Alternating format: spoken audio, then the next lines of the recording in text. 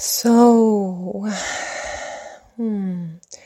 what do we do when chaos runs havoc in the world around us? When perceived chaos penetrates everything that we thought was our secure system, thought was our secure environment, thought was our home, whether we identified it as a home, as a physical space, or a home nation, a home country, a home region, perhaps even home in regards to family and tribe, people that we surround ourselves with. What do we do when chaos wreaks havoc everywhere we turn? How do we manage to go on living? Well, the thing is that there's no such thing as managing going on living. Life happens. It always happens. And then there are a large number, like, I don't know, the systems portrayed percentages, but I do know that it's about 80 or something percent of the world, population of the world, that are struggling to survive, that are fighting for their lives. And then there are the other 20%, let's say these are the percentages that I perceive, they are not read in any systematic report or anything. Then there are 20% that does not have to fight to survive, but do have to continue on, strive towards their goal of the illusion of success.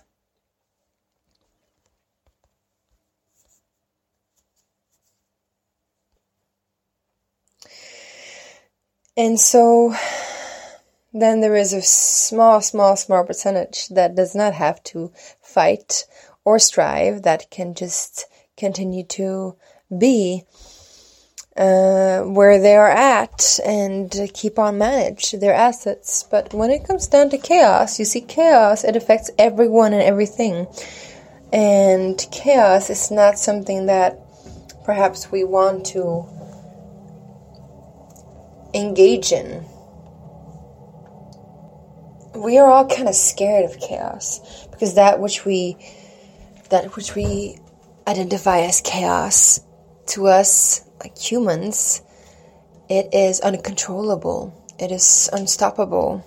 It is something that will bring an uprising to all of our roots, all of our core foundations, all of our core structures. And of course, on a fundamental part, like fundamentally human part, chaos is scary because it is change. We do not know what it brings. It is the unknown, is the uncertain, and we cannot control it. So on a larger scale, on a political scale, chaos can also seem uncontrollable. But I want to acknowledge that there can be such a thing as chaos agents, as in agents fighting for, or not even fighting for, agents igniting and activating chaos, or perceived chaos. It's not true chaos. It's not the chaos as in change, as in irrevocable change, as in the change that we cannot control. But it is the chaos that seems to be incontrollable, and that seems to be created by the people, and that seems to be irradical, and that seems to be irrevocable. But in fact, that chaos is simply a superficial theatrics to promote and provoke people into running havoc and into letting go of what is most important, and focusing on that which can seem to be most important, but it's really not.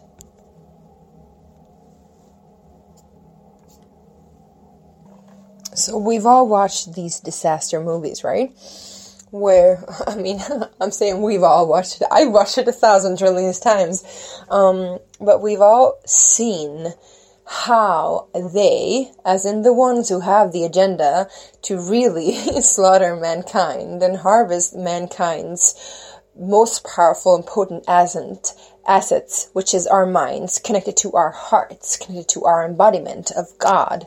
So, we have seen the agenda that they want to play out, where people run havoc, because people then are personified chaos. People go into the fight and flight system, where people take all that they deem worthy saving, packing it into their car, including their family, and then just like lining up on the highway, trying to get out of the chaos, of whatever chaos that is coming to the city or whatever place they're living in. Usually it's portrayed in movies as in, for example, alien invasion, nature catastrophe, meteorite, for example, earthquake, avalanches, all sorts of tsunamis, etc., etc., etc., tornadoes. And then we also have the ones that are connected to war, of course, some sort of a war where there's a riot, when people uprise, quote unquote, uprise, because they do not really uprise. Let me go into that further very, very quickly, very soon.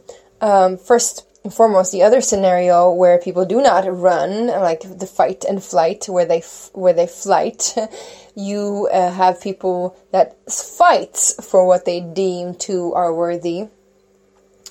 And so they kind of lock themselves into their homes and wait. First we have the freeze one, the freeze scenario. The freeze scenario is where people are paralyzed by fear, and so they do not know how to really take care of the catastrophe, take care of the chaos, take care of that which happens within themselves. So they simply surrender to the fact that it's happening. They give up, they give in, and they do not know what to do, so they don't do anything. They just allow it to occur, and they die, usually. You can see this in the movies of Titanic and Deep Impact and all these 90s, 2000 movies, but also if you look at the movies today, they are also portraying that kind of paralyzation, the paralyzing. We have portrayed as the paralyzing bodies, the bodies that go into paralyzation, where it's taken over by hosts or taken over by other entities so that it may be controlled. When in this, in fact, is actually occurring right now, so that you are aware of it. This is actually what has occurred. This plan is rolling out as we speak. And then we have the other one, where the fight system, where it's still based on fear, but the reaction is anger and fighting against. So you try to fight whatever is the imposer, whatever is the one that brings the chaos. So you either fight for your life when nature goes into catastrophe in all forms and all ways, or you fight against the alien invasions because they're the enemy, or you fight against what else? Oh yeah, you fight in the war, right? Or you fight in whatever trying to control you. But usually, if you look at the whole scenario of these movies, usually, it always ends up with somebody surviving somewhere, but all in all, the chaos has already occurred, and the harvest too. The harvest in which I speak about, the harvest of people's, humans' essence, right? So know that these plans have been in the making for thousands of years. This has been the plan all along. This is just simply a very, very small step in a large plan. And even though it might occur as a huge step, because there's a pandemic that actually affects the entire Western world, it's still to this day is simply a small step towards something greater. Not great for us, for humans, but great for the ones that wish us to control humans or human essence.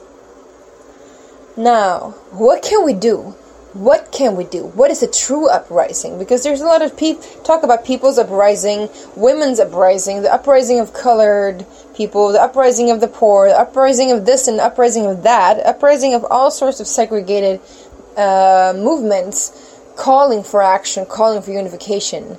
There's several uprisings as we speak. The uprising is when we fight, right? We fight against. But when we fight against the agent of chaos, or fight against chaos itself, or at least the illusion of chaos, we're still fighting against what is an illusion. Because we cannot fight what we do not know, for example, if it's true chaos. And then we cannot fight what is not real, which is the illusion of chaos. And we cannot fight the agent of chaos, because then we just fight the messenger. We don't fight the actual sender.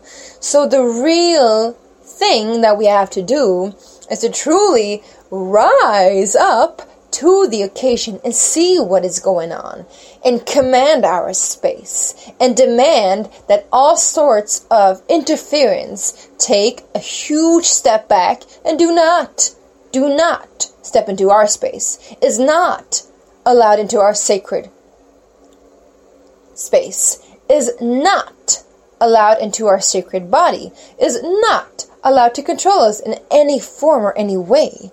Then what will happen is that this uprising is very, very, very simple. It's not complicated. It doesn't take a lot of energy. What it takes is for you to know yourself. What it takes is for you to know your worth. And when you are aware of your worth, when you know your worth, when you know that you're connected to that God essence that they wish to harvest from you, then you know exactly what you can do. Then you know exactly what you're made of, and then you know exactly your boundaries. And you say, no, it's not okay. You do not have the power over me. And even as they try to abuse and use and misuse you, the true uprising is when we go non-visible. Because the second we step into that zero space within ourselves, saying, no, it's not okay, you cannot control me, I am not controllable, you go invisible. And even though you may create a huge ripple effect upon yourself, upon your family, upon all your connections, and all the people that you meet, they cannot pinpoint you down, because you're no longer connected to that sort of harvesting system. So then you have in fact risen up to the occasion, risen up, or whatever the word is. You've risen up to the occasion. And so when you go incognito, they cannot collect from you. You see, that's what we do online, for example. When we want to gather information, we go incognito, because we don't want the information that we gather to be recorded and to be gathered in its own. Because if we go online and we Google something, everything will be recorded, everything will be collected, and everything will be used against us. Just like a policing system. And I'm sure you're aware of this. So when we go incognito, we have no identity to trace. We are intraceable. Therefore, we are non-negotiating. We're not negotiating our standards. We know exactly what we're worth. We're setting our ground, our firm ground, and we're not arguing about it. We're not even engaging in the question. We just simply say that this is not okay. And we're not afraid to speak up either. Because when we really do speak up about our truth, we know that we are what we are. And that which we are, that God essence that they wish to harvest, it's untouchable. Cannot be touched. Cannot be taken. No matter how much anyone tries. Cannot. So no matter what you do, you won't be taken down. But don't go and be stupid. Don't go and be ignorant. Please. Because we are humans also. We can die. We can be taken down as well. We can be harvested as well. The moment we go visible, the moment we engage. So when we step into something and we start to send out information about what we feel about something, how we take stands for something, how important it is to claim our rights in some question or some matter, we kind of, in a way, join the uprising that is not the true uprising.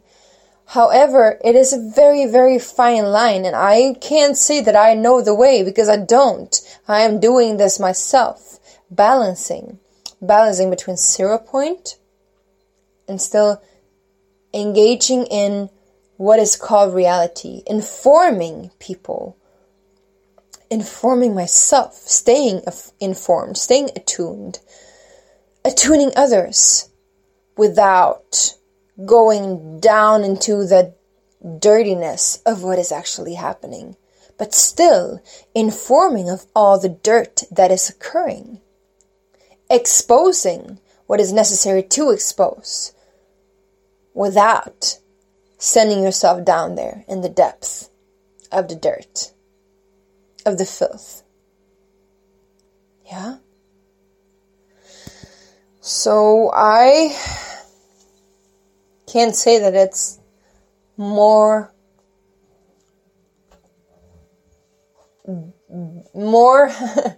beneficial to not join the uprising. I say that everyone is allowed to do whatever they want, but I've seen uprisings happen on and on. I've seen it happen in the future, or what is perceived to be the future, and I've seen the different outcomes, the different timelines, and I know that that sort of uprising, that what we call uprising, what we call uprising, is what they're calling in. This is what they want. We're kind of serving ourselves on a silver platter for them. This is what they want. They want people to fight people. They want humans to create division within themselves. They want humans to kill each other, to slaughter each other, to point each other out, and to show our worst sides to each other. And then they want to sweep in as the savior with a system that assists us to find order and peace in this chaos, because we cannot save ourselves. Is this what we want to engage in? I don't think so. Is this what we think is true? It is not true. Whatever you think is true about that, go find your peace in that. See if somebody else external from you can serve you any peace and happiness and joy for real. And then when you know that that's not true, you'll see exactly what I mean. And if you already are aware of that, then you know exactly what I'm talking about right now. Nothing can give you what you're looking for except for you. And even though there's chaos all around you, know that within you, you have the key to peace and harmony. And I'm not talking about sitting and meditating in the midst of chaos, even though that can be the case too. I am talking about finding that which unlocks your essence, finding that worthiness within yourself, so that you know what is illusion and what is real, so that you know what can be done to you and what cannot be done to you, what is okay and what is not okay. And then when you know these things, when you have the awareness of these matters, that is your essential matters, then you know exactly what to do. Trust me. There's no question. There will be no question about it. So the true uprising is truly to rise to the occasion within you. Know your worth, know your value. Cut the crap about the whole, ascending quicker thing. It will all come in its own time. But essentially, the awareness is all that is necessary, because once we unlock that awareness, when we strive towards enlightenment, there will be no enlightenment. When we relax into the awareness, enlightenment will occur instantaneously, and it can be permanent and it can be non-permanent. It is all a matter of how much aware you choose to be, how much aware you can be, and how much awareness you can embody within yourself, and how much awareness you want to embody within yourself, because it can be really scary to see the real truth when shit is hitting the fan like it is now, yeah? So this is not a movie. This is not a drill. This is for real. There is a real war going on. Several real wars going on. But the one real war that is going on is the one of harvesting the human essence or not. Do we want to participate in that? No, we don't. Should we fight for our right to survive? Absolutely. What is the survival mode? Is it to continue on dying from several diseases, dying from famines, dying from poverty, dying from depression? Is that fighting for survive? No, it's not. That's dying to survive. Dying to live, right? Oof, dying while living even. But not that kind of death that makes you aware of who you are, but the death that makes you forget who you are. Now, if you want to become aware of who you are while you're alive, make sure that there is more to life than this. And they don't want us to know that. But the truth is, there is so much more. And the reason why you might feel tired or sad or depressed or alienated at times is because the world is the way it is. And no, we're not blaming the world. We're just saying, matter of fact, this is the case. Look at the world. Does it make you happy? I mean, it's a beautiful world that we live in. The earth is amazing, but it's dying as we speak. What can we do to survive? What can we do to live? Well, we can take a stance and say, this is not true. This is not true. I don't participate in this. And I know when we start to think about it, there's so much that we don't want to participate in, right?